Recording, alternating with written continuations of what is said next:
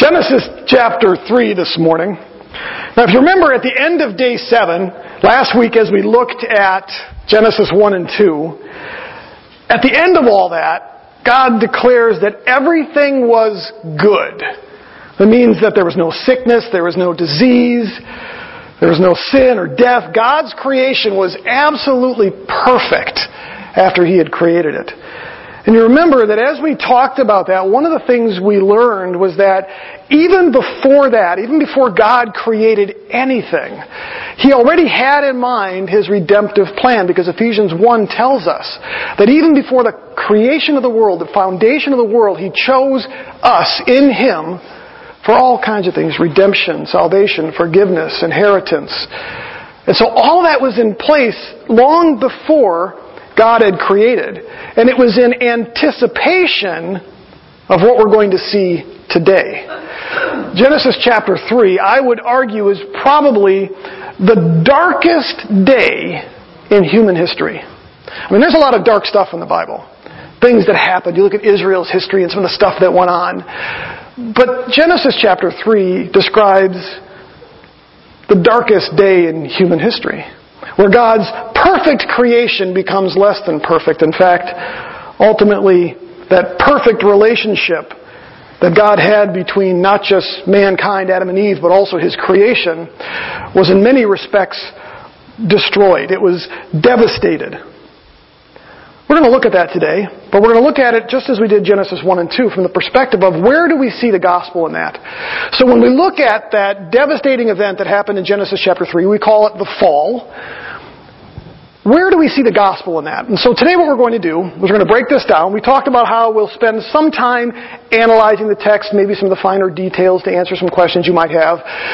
But bigger than that, we're going to sort of take it and become more philosophical about how does the gospel be seen within that. And so today the outline primarily is we're going to first begin by looking at Satan's attack on mankind, because that's where it all began.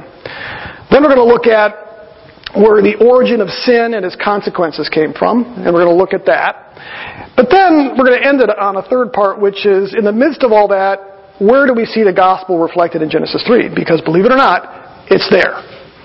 I had a discussion yesterday with my sister about how so many within evangelical circles today are not only trying to unhitch from the Old Testament, saying there's not much value in the Old Testament, but there's actually a movement now to say that the Old Testament is not messianic, which is mind-numbing to me, but it is. And we see that all the way back to Genesis 1 and 2, and we're going to see it today as well. So we're going to go ahead and do that. So turn to Genesis chapter 3 with me. We're going to read just the first 5 verses to start with. We'll be doing some jumping around, so keep your finger in Genesis chapter 3, but then we'll be looking at some other passages. And as always, sometimes I'll just read them to you and make the citation. You don't have to turn there. Other times I'll ask you to turn there.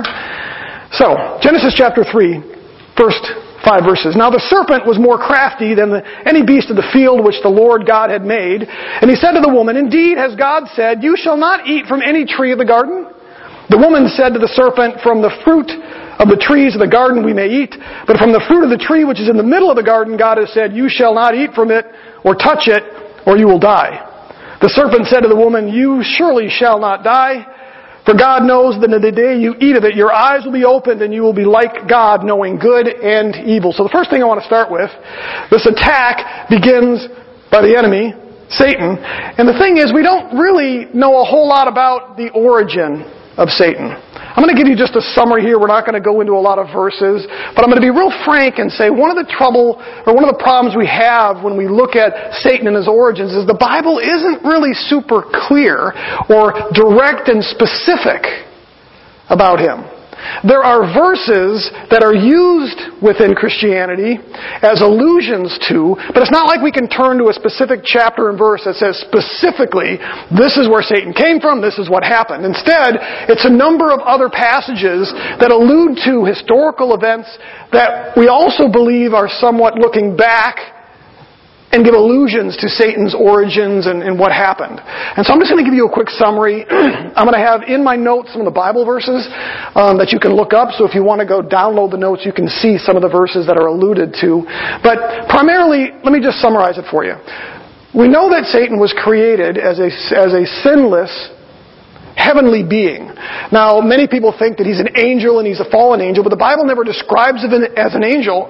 However, he is described by Ezekiel as a cherub. So, the best way to describe it is, we know that Satan was a heavenly host.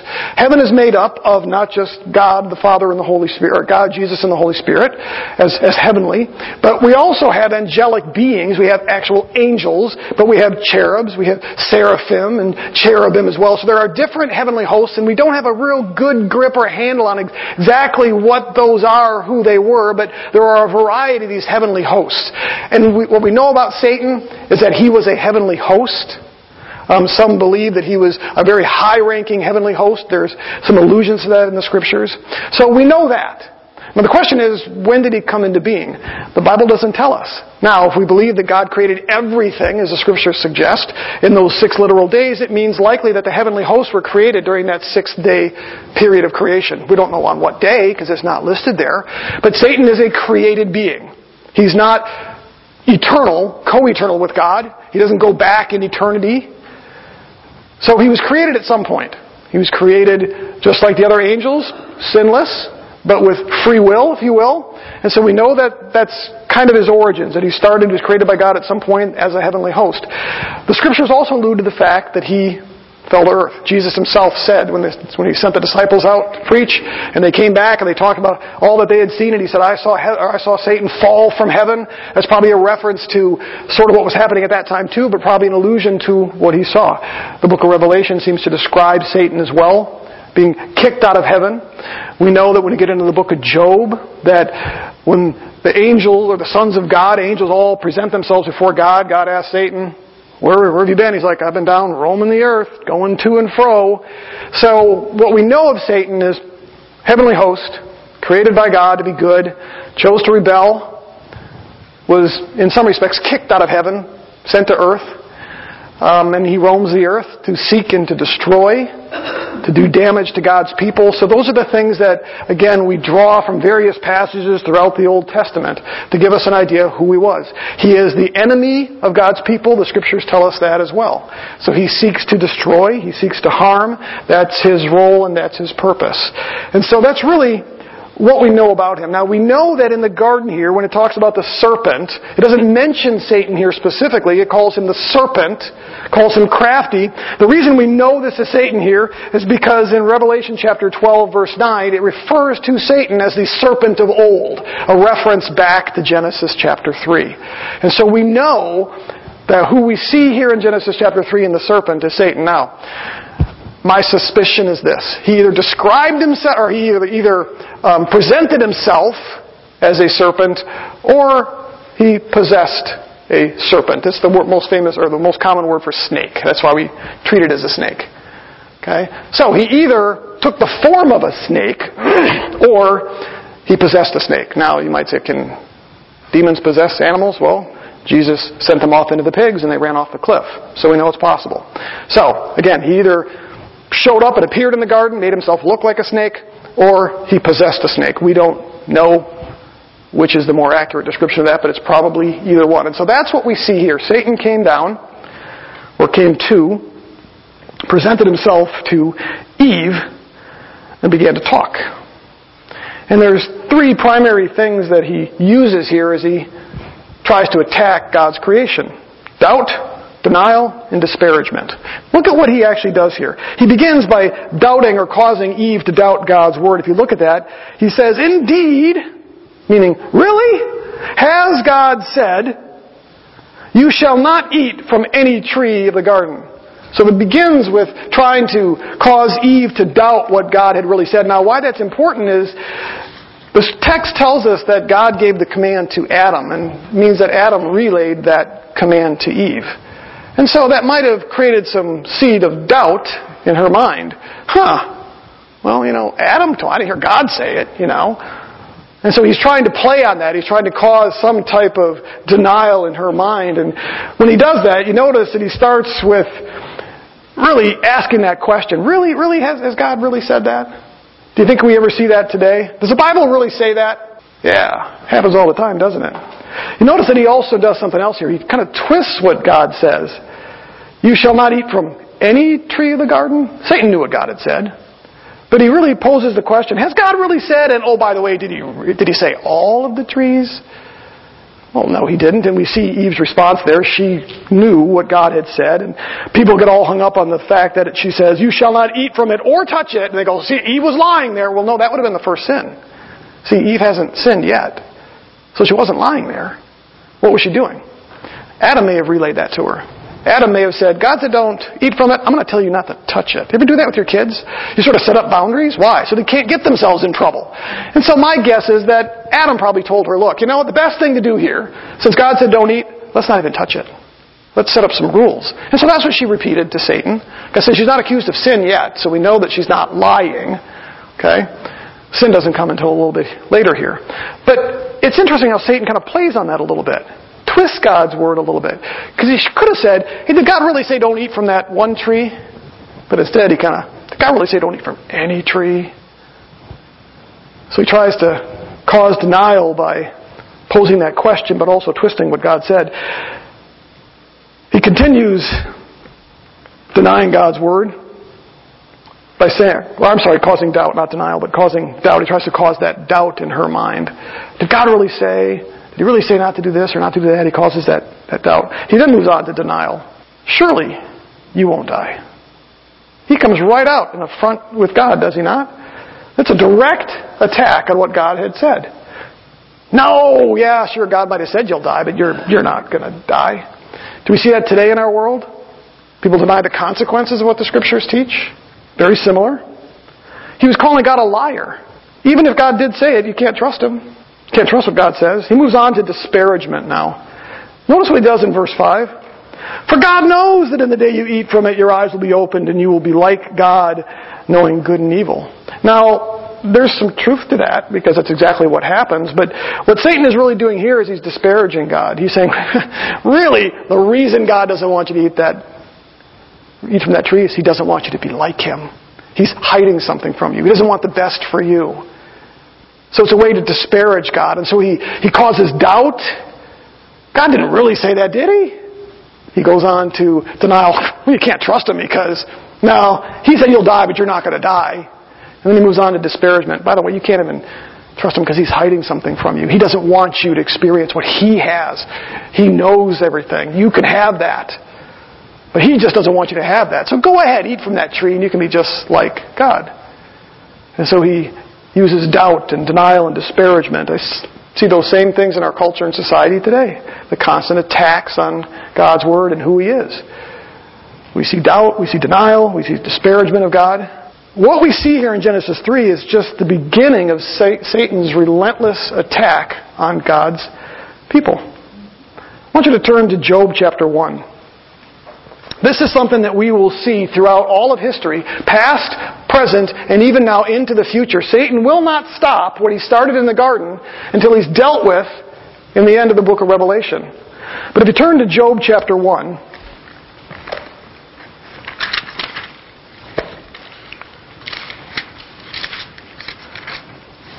starting in verse 1, we're just going to read through first 11 verses or so. There was a man in the land of Uz whose name was Job. And that man was blameless. He was upright, fearing God and turning away from evil. 7 sons and 3 daughters were born to him. His possessions were also 7,000 sheep, 3,000 camels, 500 yoke of oxen, 500 female donkeys, and a lot of servants. That man was the greatest of all the men of the East. His sons used to go and hold a feast in the house, each one on his day, and they would send and invite their 3 sisters to eat and drink with them. When the days of feasting had completed their cycle, Job would send and consecrate them, rising up early in the morning and offering burnt offerings according to the number of them all. For Job said, perhaps my sons have sinned and cursed God in their hearts. Thus Job did continually. So Job was a righteous man, serving the Lord, had the Lord's favor. Verse 6. Now there was a day when the sons of God, that's angels, came to present themselves before the Lord, and Satan also came among them. The Lord said to Satan, from where do you come? Satan answered the Lord and said, from roaming about on the earth and walking around on it. Now we know that wasn't just him hanging out on earth. We know from the rest of the Scriptures that he was up to no good. And that's why the Lord does what he does next. He knew that Satan was looking for those to tempt and those to try down on the earth. That's the roaming that he was doing. The Lord knew that, and so he says, Verse 8, have you considered my servant Job? In other words, God isn't here saying, Satan was just minding his own business. I'll give him something to do. Why don't you go ahead and try Job? No, he's saying, no, Satan was roaming the earth already, looking for those to tempt and to try, because that's Satan's work. That's what he does. We find that out in the rest of the Scriptures. He roamed the earth to seek and to destroy. And the Lord knew that. And he says, well, okay, if that's what you're about, have you thought about Job over here? For there was no one like him on earth, a blameless and upright man, fearing God and turning away from evil. Then Satan answered the Lord, does Job fear God for nothing? Have you not made a hedge about him and his house and all he does on every side? In other words, come on, really, Job? You want me to look at him? The only reason Job worships you is because you made it really good for him. You put a hedge of protection around him. There's no harm that befalls him. He's got a great life. He's rich. He's wealthy. He's got no concerns. Nothing, Lord. Come on. Of course he worships you. You've given him a good life. You have blessed the work of his hands, and his possessions have increased in the land. But put forth your hand now and touch all that he has, meaning, go ahead, remove all your protection, God.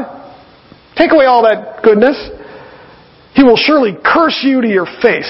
Then the Lord said to Satan, behold, all that he has is in your power. Only do not put forth your hand on him. So Satan departed from the presence of the Lord. What basically he did was he said, okay, Satan, I'll go ahead, I'll take away my protection from Job for a short time here. You can take everything outside of himself. You cannot harm him personally. But you can take his possessions, you can do whatever you want. And we'll see how Job responds. Chapter 2, verse 1. Again, there was a day when the sons of God came to present themselves before the Lord, and Satan also came among them and presented himself before the Lord. The Lord said to Satan, where have you come from? And Satan answered the Lord and said, from roaming about on the earth and walking around on it. The Lord said to Satan, have you considered my servant Job? There was no one like him on earth, a blameless and upright man, fearing God and turning away from evil. And he still holds fast his integrity, although you incited me against him to ruin him without cause. In other words, now Satan goes back. He had done the best that he could to get Job to curse the Lord by harming his possessions and everything else. And he's still worshiping the Lord. And so the Lord once again says, you didn't prove your case, Satan. He's not cursing me. And so Satan says, verse 4, skin for skin. Yes, all that man has he will give for his life. However, put forth your hand now and touch his bone and his flesh. He will curse you to your face. So the Lord said to Satan, behold, he is in your power. Only spare his life. And so he essentially tells Satan, okay, I'll let you now bring about calamity in Job's life personally, sickness, disease, and other things. You're still not going to curse me. And if you've studied the book of Job, you know that that's exactly the way it works. Even though he was harmed and his family was taken, he still did not curse the Lord. He wondered, he struggled sometimes, but he didn't curse the Lord. Satan had not won the battle. But what we see here, and the reason I turned to this, was because this is Satan's motive. He wasn't done in the garden. He may have been able to harm and to destroy what happened in the garden, but he's not done. He continues this pattern, and he did it with Job, and we see this elsewhere in the Scriptures. Jesus told his disciples that Satan is a thief who comes to seek and steal and destroy. That's John 10:10. That's his motive. Simon Peter, Jesus warned him, Simon, Simon, behold, Satan has demanded permission to sift you like wheat. But I've prayed for you, that your faith may not fail. And you, whence you have been turned again, strengthen your brothers. That's Luke chapter 22. So Jesus even warned Peter, Satan's coming after you, Peter. He wants to sift you like wheat. Peter then turned around and warned his own readers. 1 Peter chapter 5, just listen. Be of sober spirit. Be on alert. Your adversary, the devil, prowls around like a roaring lion, seeking someone to destroy. But resist him firm in your faith. Turn to Ephesians chapter 6. Even the Apostle Paul warned us about this enemy.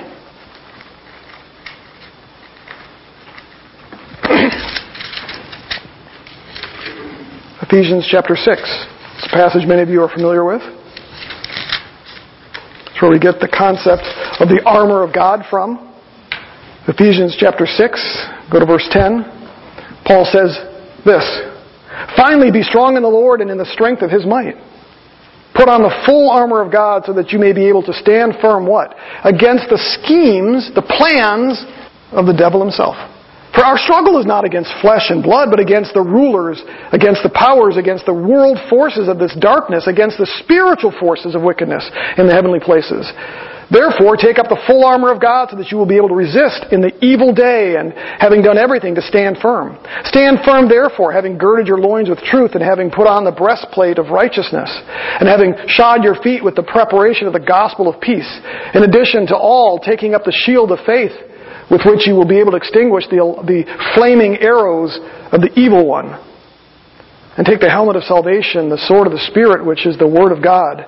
With all prayer and petition, pray at all times in the Spirit, and with this in view, be on alert, with all perseverance and petition for all the saints.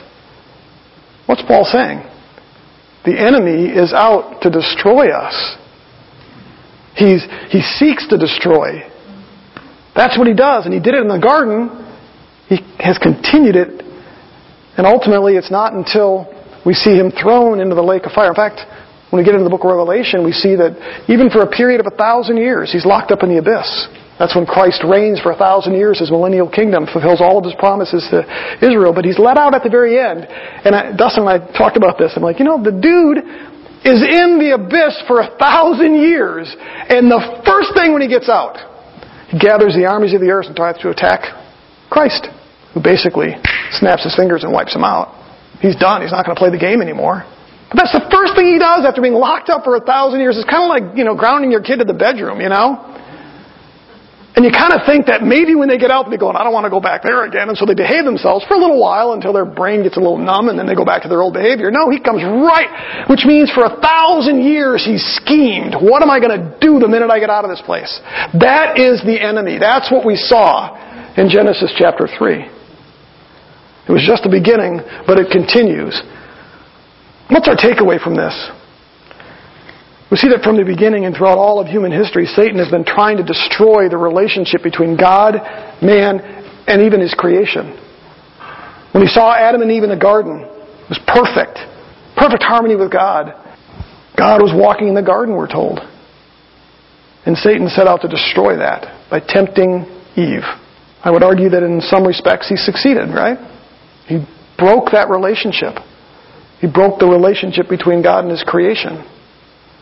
Now that doesn't mean he won, because he may have won the battle, but he certainly isn't going to win the war. But nonetheless, that's what he did. We're told in 2 Corinthians chapter 4, I'll just read this to you, verses 3 and 4. He does that by blinding the eyes. By blinding the eyes of the unsaved. Listen to what he says. 2 Corinthians chapter 4, Paul wrote, and even if our gospel is veiled, meaning if people don't quite see it, accept it, understand it, even if it is veiled, it's veiled to those who are perishing, the unsaved. Why? In whose case the God of this world has blinded the minds of the unbelieving, so that they might not see the light of the gospel of the glory of Christ, who is the image of God. Satan blinds the minds of the unsaved. He also does it, we're told, by deceiving and trying to destroy the body of Christ, the church. Remember, we talked about this a few weeks ago. In fact, the last message in 1 Timothy, we've been given this sacred gift, and it's our job to guard it. That's the gospel. It's our job as a church to guard that, to protect it, to share it. But you see, Satan knows that if he can destroy the church, then he impacts that gospel. And so, 1 Timothy chapter 4, but the Spirit explicitly says that in latter times, some will fall away from the faith, paying attention to deceitful spirits and doctrines of demons, which means Satan isn't just blinding the minds of the unsaved, he's working within the church to attack the church by what? Seeding it with deceitful spirits and doctrines of demons, trying to get the church off the rails. We've talked about this time and time again, what we see happening in evangelical circles with the amount of false teaching that takes place in churches today. That's Satan at work. Why? He's trying to derail God's plan. It wasn't enough that he broke that relationship in the garden. He's now trying to prevent God from fixing the relationship that was broken in the garden. Now, as we learned last week, that wasn't God's initial plan anyway. It wasn't just the garden. God's plan was that we might become partakers of the divine nature, that He might live within us, that we might become His temple, and we may live eternally with Him for that reason. It's better than going back to the garden. But see, Satan had to learn that in the garden. I would imagine it probably dawned on him, okay. I broke it, thought I won, but God's got this plan to now fix that and make it better. So now, he's attacking the church and attacking the world with all of his schemes. That explains to us all the opposition we see to the gospel. Why is it that Satan and the world hates the church, hates believers, hates Jesus Christ, hates God's Word? Because Satan is constantly at work trying to do that. So it explains to us the opposition we face to the gospel. Now we're going to move on and look at the origin of sin and the devastating consequences. Look back at Genesis chapter 3, verses 6 through 19. When the woman saw that the tree was good for food and that it was a delight to the eyes and the tree was desirable to make one wise, she took from its fruit and ate. And she also gave to her husband also with her, and he ate. Then the eyes of both of them were opened, and they knew that they were naked, and they sewed fig leaves together and made themselves loin coverings. They heard the sound of the Lord God walking in the garden in the cool of the day, and the man and his wife hid themselves from the presence of the Lord God among the trees of the garden. Then the Lord God called to the man and said, "Where are you?" He said, "I heard the sound of you in the garden, and I was afraid because I was naked, so I hid myself." And he said, "Who told you that you were naked? Have you eaten from the tree of which I commanded you not to eat?" The man said, "The woman whom you gave to me, she gave me from the tree, and I ate." Then the Lord God said to the woman, "What is this you have done?" And the woman said, "The serpent deceived me, and I ate." The Lord God said to the serpent, "Because you have done this, cursed are you more than the cattle, and more than every beast of the field. On your belly you will go, and dust you will eat all the days of your life. And I will put enmity between you and the woman, and between your seed and her seed. He shall bruise you on the head, and you shall bruise him on the heel."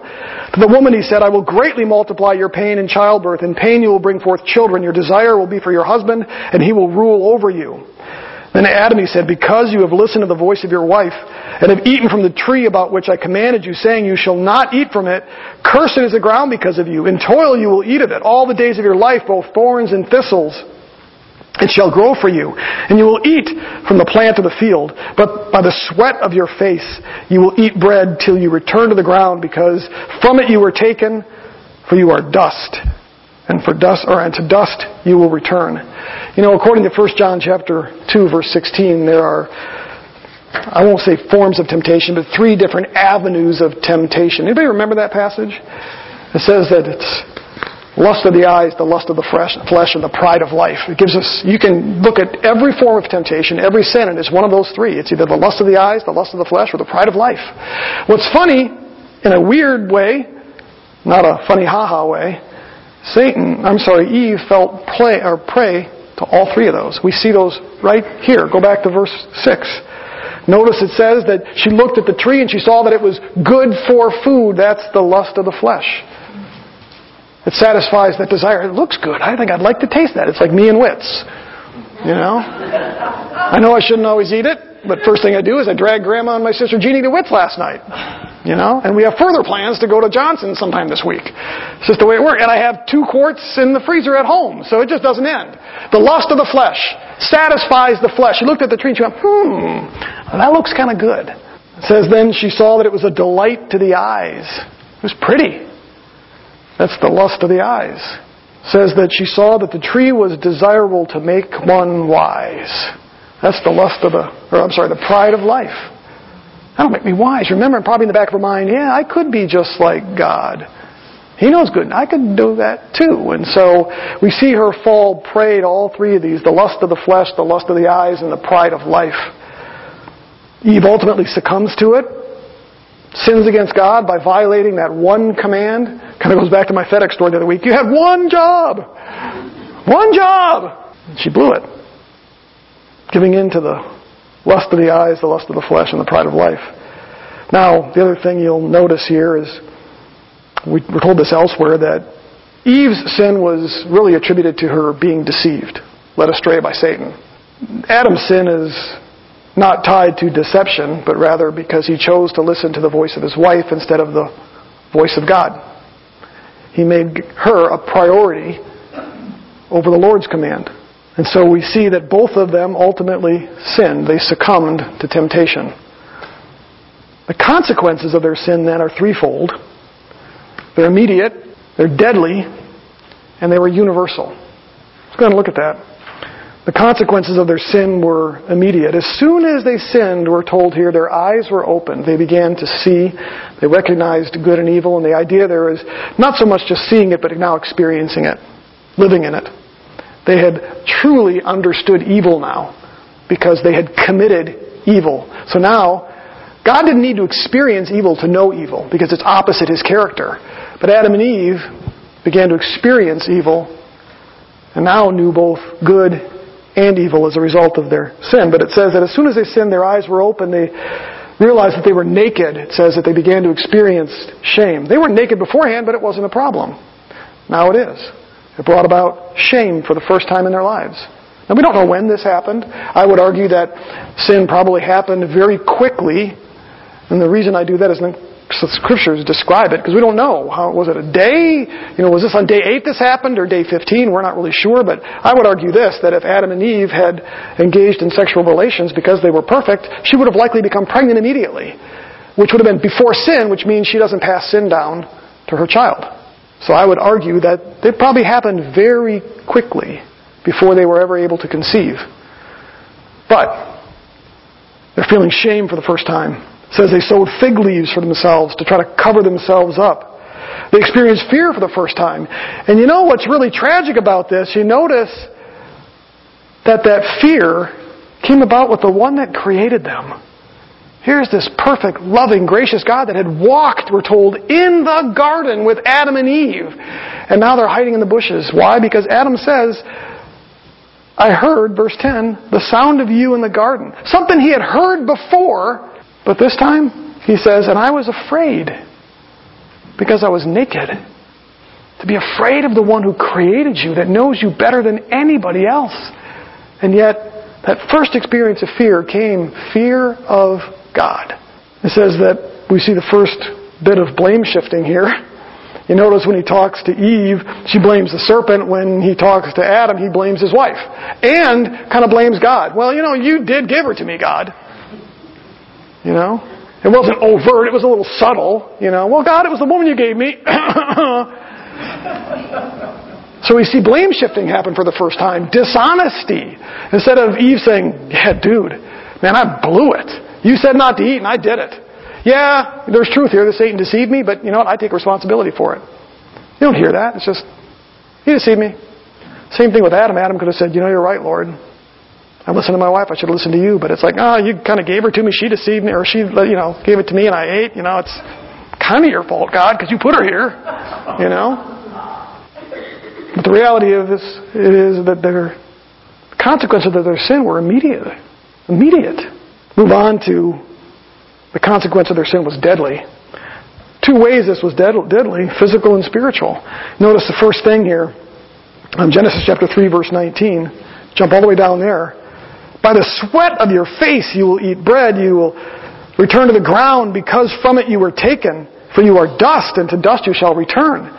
That's talking about physical death there. Now that was not immediate, but it was deadly.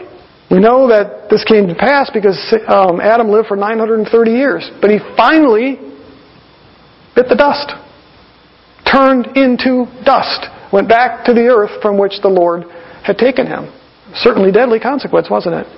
Every human being after Adam, with the exception of Enoch, who was taken to be with the Lord, and those who get raptured by the Lord, everybody's going to experience the same thing he did. They're going to return to dust.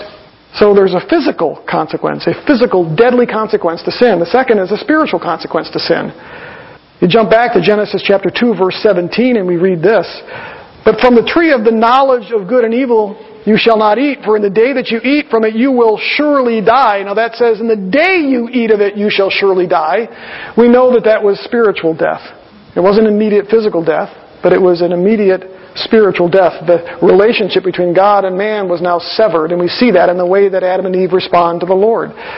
Hebrews chapter 9 verse 27 says that inasmuch as it is appointed for man to die once and then what? To face the judgment.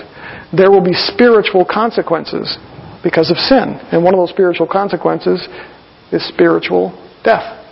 And so we see that the consequences were both immediate but also deadly, spiritually and physically. The last thing, the consequences of sin are universal. They're universal. Now, what I mean by universal here is that all of God's creation suffers as a result of Adam and Eve's sin. All of His creation. Mankind suffers.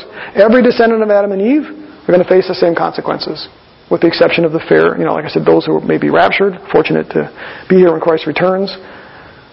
But Genesis 3, verses 16 through 19, again, if we look at that, it says that the woman's going to suffer pain in childbirth. Go on to verse 17, it says that Adam, as he works the ground, is going to bring up thorns and thistles and all by sweat. How many of you love working in a garden and watching the rabbits eat your plants or the bugs eat your stuff? This is just a reality, folks. How many women look forward to giving birth and going, I can't wait to experience. What an amazing thing to be in labor, to have the recovery. So every human descendant pays the price. Even creation itself. Look at verse 17. Because you have listened to the voice of your wife and have eaten from the tree of life which I commanded you, you shall not eat from it. Cursed is the ground because of you. In toil you will eat of it. The ground itself, God's creation, has been cursed as a result of Adam and Eve's sin. Romans chapter 8, verse 20 says that all of creation was subjected to futility. When we look around the world today and we see the stuff that happens, this is not the world as the Lord created it. Many things still function the way they're supposed to, but many things do not. Everything is broken.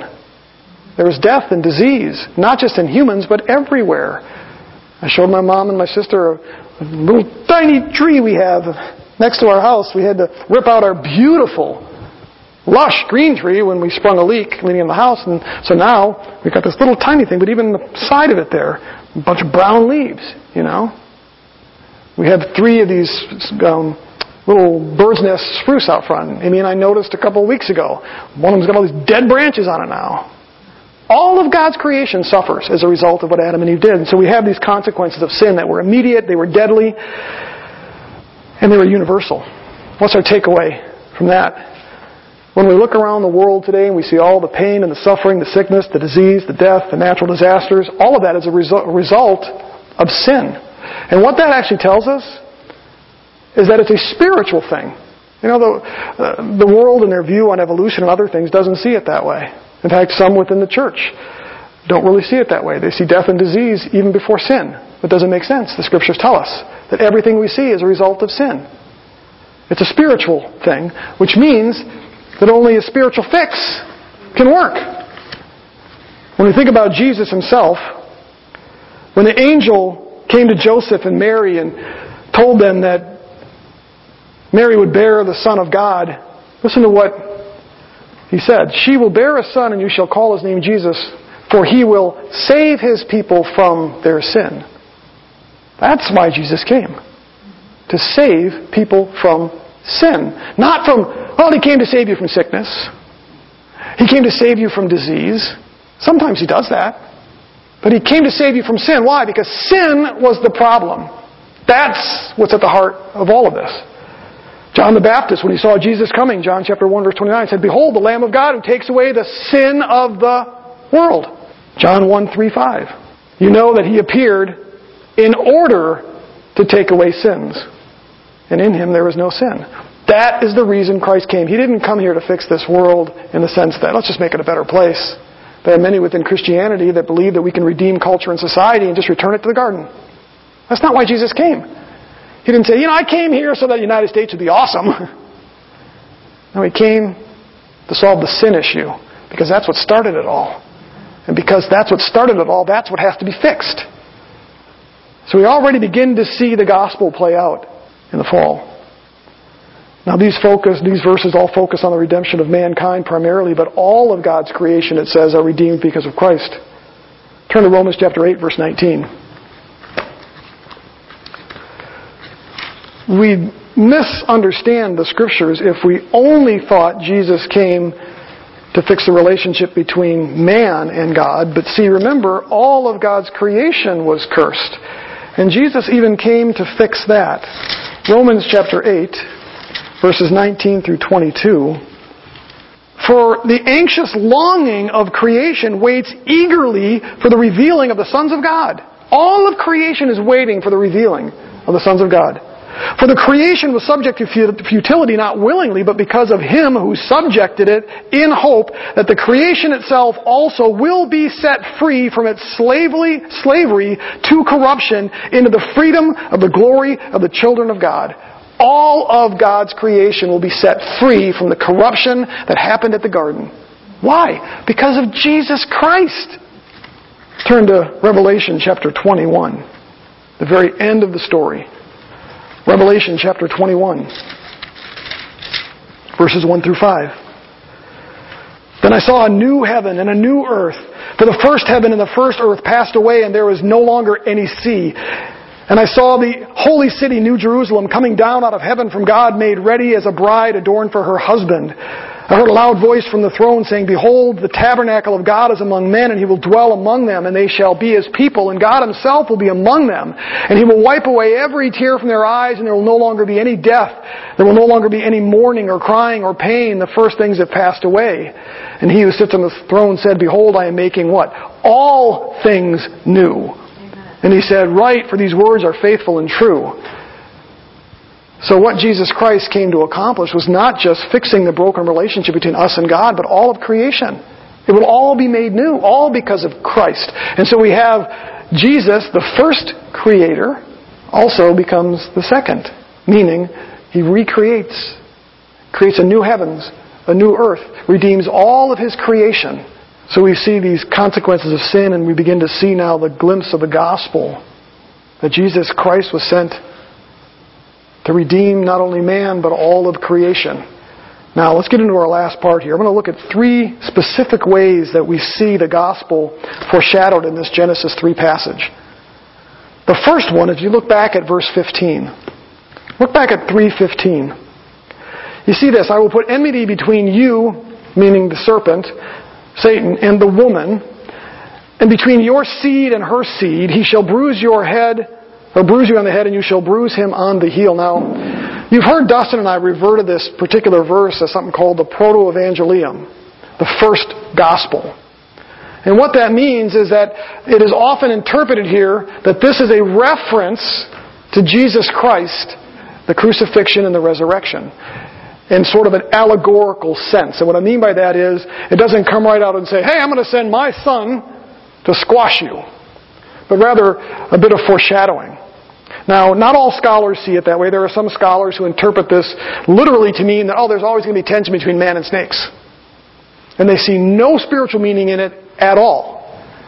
The problem with that, though, is that as far back as we can go in Christian history, all the way back to the 1st and 2nd century, there were church fathers who interpreted this ultimately as a reference to Christ, the seed of the woman. And they believe that's partly why it's in the singular here. Now, this word for seed is used oftentimes in a plural sense, meaning, your seed, in the case of, say, Abraham, for instance, that it's multiple descendants. But there are some who argue that the reason he didn't say descendants here or use other words or other language is because it isn't just a reference to the descendants of Eve, but a very specific descendant of Eve, a very specific seed, which we would see as Christ. And so I'm one who believes that this is a reference, a looking forward. There is a time when He will bruise you on your head and you will bruise Him on the heel. In other words, you look at the crucifixion. Jesus was injured, bruised, if you will. But He ultimately defeats Satan. I think there's theologically some support in that. Look at 1 John chapter 3, verse 8. 1 John chapter 3, verse 8. It says, the one who practices sin is of the devil, for the devil has sinned from the beginning. But then look at this. The Son of God appeared for this purpose. What? To destroy the works of the devil. To destroy the works, plural, of the devil. What we see exposed here in Genesis chapter 3:15 is definitely a battle, if you will, between the seed of the serpent and the seed of Eve. There will be a battle in many respects. And we see that played out in Scripture. So theologically it fits that this might be a reference to Jesus Christ. Some of the earliest church fathers believe that. I think there's another possibility as well as we look at it. I want you to look at chapter 4, verse 1. It says, "Now the man had relations with his wife Eve, and she conceived and gave birth to Cain. And she said, I have begotten a man-child with the help of the Lord." That's the way your English translation renders it. So when Eve has her first child, Cain, she says, I've got this child. Now, two primary ways to interpret this from a grammatical standpoint. And some of your Bibles may actually have a little note of an alternate translation to this. Most English translations translate it exactly as I just read it. I've begotten a child with the help of God, meaning God has helped me have a child. Okay? However, grammatically, it can also be translated as, I've begotten a child, the Lord. Not with the help of the Lord, but I've begotten a child. Ultimately, it is the Lord. The question is, what did Eve mean by this? It's not super clear. One of the earliest understandings of that passage we have in church history was that it was treated as the latter. I've begotten a child, the Lord. Meaning, Eve believed that she had given birth to the seed that God promised, and he was now here to destroy Satan. And she understood that he was God's son. It's difficult to prove that's the case, but, like I said, most church historians translated it or understood it not translated, but understood it that way. Again, you can't prove it grammatically because either one of those translations grammatically is true. One of my professors in seminary was the first to propose that idea to me. I had a conversation with a seminary buddy of mine, probably a better Hebrew scholar than I was at the time. So I reached out to him and he's like, well, that's the way that I interpret that. That Eve was saying, I've given birth to a child, the Lord. And she believed that it was the birth of this seed that would now crush the head of Satan. Again, I can't make that statement with a tremendous amount of dogma. I lean towards that myself because the way that I understand the grammar there's a little word that's used there, Hebrew word et. And it can either mean with, I've got a child with the help of the Lord, but more often it's simply a marker to identify this as a direct object, the Lord. It's used both ways in the first few chapters of Genesis, so again, grammatically can't prove it, but it's more common to see it as I've begotten a child, the Lord, would be the more common way that it's used, but it doesn't make it the case. So, I'm not going to be dogmatic about it, but there's one other piece that I think lends itself to interpret it that way. Turn to Genesis chapter 5, verse 29. Genesis 5:29. Lamech was the father of Noah. And listen to what Lamech says when Noah's born. Lamech, this is verse 28, Lamech lived 182 years and became the father of a son. Now he called his son's name Noah, saying this, "This one will give us rest from our work and from the toil of our hands arising from the ground which the Lord has cursed." He uses language there from Genesis chapter 3 in the cursing of the earth. So what Lamech is saying here is when Noah was born, it appears that Lamech was saying, here's the one that God promised in Genesis 3:15, who would bring us rest from the toil and the cursed ground. So somehow it appears that Lamech believed that Noah was a fulfillment of the promise of this seed. And where would that have come from? The only thing I can think of is it was probably passed down.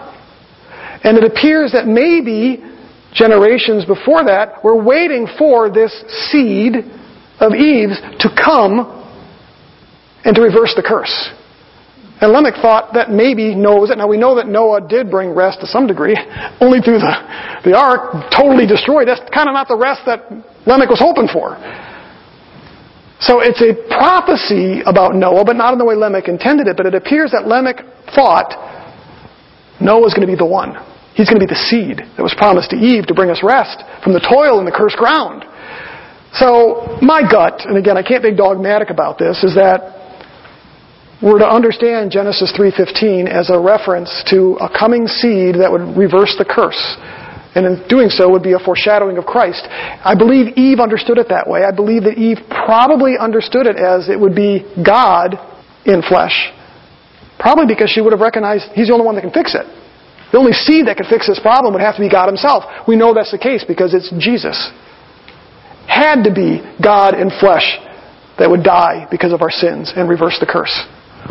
So again, I'm not going to be dogmatic about it, but I believe that's the first place we see the gospel laid out. I think there's a reason why it's appropriate to treat it as the proto-evangelion, which is the first gospel. I believe that's why scholars in the past have seen this as the first gospel.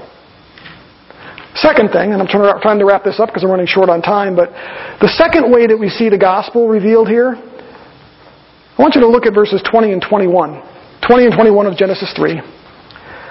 When the man called his wife's name Eve because she was the mother of all living things, the Lord God made garments of skin for Adam and his wife and clothed them. The second way that we see the gospel revealed here is it's foreshadowed in God's clothing of Adam and Eve. Now you may not have really caught that, but you notice what he made the clothing out of? Adam and Eve had covered themselves with fig leaves. It was inadequate. Not only was it small and made with stuff that would rot and deteriorate, but it only covered up a portion of their bodies. It covered up their loins. That was it. But what God did was He sacrificed animals. The first sacrifice that we see, He put to death an animal and used that to cover Adam and Eve. And it didn't just cover Adam and Eve's skin. It served as a covering for their sin. It was the first atoning sacrifice made in the Bible. And it was made by God on behalf of Adam and Eve. The word for atoning is believed has a basis in the word for covering. It covered something. And so there's this amazing word picture here that God covered Adam and Eve as a foreshadowing of the atonement sacrifices of the Old Testament that were designed to cover their sin. It required a sacrificial animal, the shedding of blood to cover their sin, but it also is a foreshadowing of the atonement of Christ, who covers our sin by His sacrificial death. I'm going to read you a passage from Dr. John Sarfati's commentary on this. And he's quoting from somebody else here, but just listen to what he says. He says it better than I could. Adam and Eve had already tried to clothe themselves with fig leaves, but now God gives them clothes of skin. This entails that God must have killed animals. God may very well have killed the animals in front of Adam and Eve so that they saw for the first time what physical death meant. So this was the first lesson for humanity, that without the shedding of blood, there is no forgiveness of sins. That comes right out of Hebrews. A Messianic Jewish theologian explained it this way. Physically, God clothed their nakedness, but spiritually He also clothed or covered their sin by making for them the very first atonement in human history. The lesson to be learned or drawn from this is as follows. First, in order to approach God, we must have proper covering, meaning our sins have to be covered for us to be in God's presence. Second lesson is that man-made coverings are not enough. What does that mean? Our efforts aren't enough. We can't cover our own sin. So not only did God have to cover those sins, He had to be the one to do it because our own efforts to cover our own sin are not adequate. Thirdly, God Himself has to be the one who provides the covering. He had to send Jesus Christ. He, God Himself, had to die for us. Animal sacrifices weren't enough. Our own efforts aren't enough. Lastly, fourthly, the proper covering requires the shedding of blood. We know that Hebrews says that there's no forgiveness of sins without the shedding of blood. We see all of that right here simply by God saying He's going to make coverings for Adam and Eve. And again, it's a foreshadowing of the atonement of Jesus Christ, which is the heart and soul of the gospel. We'll wrap it up with this. Finally, we see the gospel foreshadowed, lastly, in God's removal of Adam and Eve from the garden. Look back at verses 22 through 24. Then the Lord God said, "Behold, the man has become like one of us, knowing good and evil. And now he might stretch out his hand and take also from the tree of life and eat and live forever. Therefore, the Lord God sent him out of the Garden of Eden to cultivate the ground from which he was taken. So He drove the man out. And to the east of the Garden of Eden, He stationed the cherubim and flaming sword which turned every direction to guard the way to the tree of life." You know, it'd be easy just to look at that as God's judgment, but it was actually an act of mercy and grace. We're told here that had Adam and Eve in their fallen, sinful state, condemned physically to death and spiritually to death, had they at that moment reached out and taken from the tree of life, they would have lived forever in that state. There would have been no hope for redemption, no hope for salvation. They would have been condemned for all eternity in that state. And what would that have done for mankind? All of mankind would have been condemned to be in that state. There would be no hope of redemption, no hope of salvation. And remember, God's plan wasn't just the garden. If it was, He could have just wiped out Adam and Eve, started over, put another couple in the garden, see if they can figure it out. But He didn't. Instead, He kicked them out of the garden to protect them from reaching out to the tree of life and confirming their sinful state for all eternity. So it's actually an act of mercy and grace. And we're going to see that there's some other passages that we'll see where God does that. He intervenes in a way to protect us. The Tower of Babel, as Dustin's going to go through, is a good example of that. After the flood, they all came back together. Let's just do it again. And what does God do? He scatters them to try to put a sort of squash down their sin. They can't communicate with each other. They can't, it's almost an act of mercy and grace to spread them out. I'm not going to let you do that again. And so we see that here, and that's exactly what the gospel is. And so we see here that God was making it possible by removing Adam and Eve from the garden, putting them outside the garden walls, putting a cherub there to protect them, getting back in there and taking from the tree of life, so that He might ultimately redeem them through His redemptive plan, the gospel. That's why the Bible tells us God demonstrates His own love towards us, and that while we were yet sinners, Christ died for us. All of this happened while Adam and Eve were in the garden. Sinful state, God intervened. Why? Because He loved His creation. He loved the world. And so, even here, at mankind's darkest time, we see God's truth of the gospel still being played out. Even here, like I said, in kicking them out of the garden. He still preserved the possibility to redeem us and to save us. We kind of look at it as, man, He kicked them out of the garden. Life got really tough. Yeah, it did. Why? That He might ultimately be able to redeem us and to save us.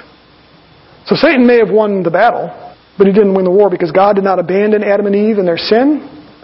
Immediately after their sin, He made atonement for them through an animal sacrifice as a foreshadowing of what would ultimately be required in the death of His Son to be able to make atonement for their sin. So once again, as we look through parts of Genesis, we see that the gospel is foreshadowed. It wasn't just seen in Genesis 1 and 2, but it's even seen here now in Genesis chapter 3, in mankind's darkest hour. Amen?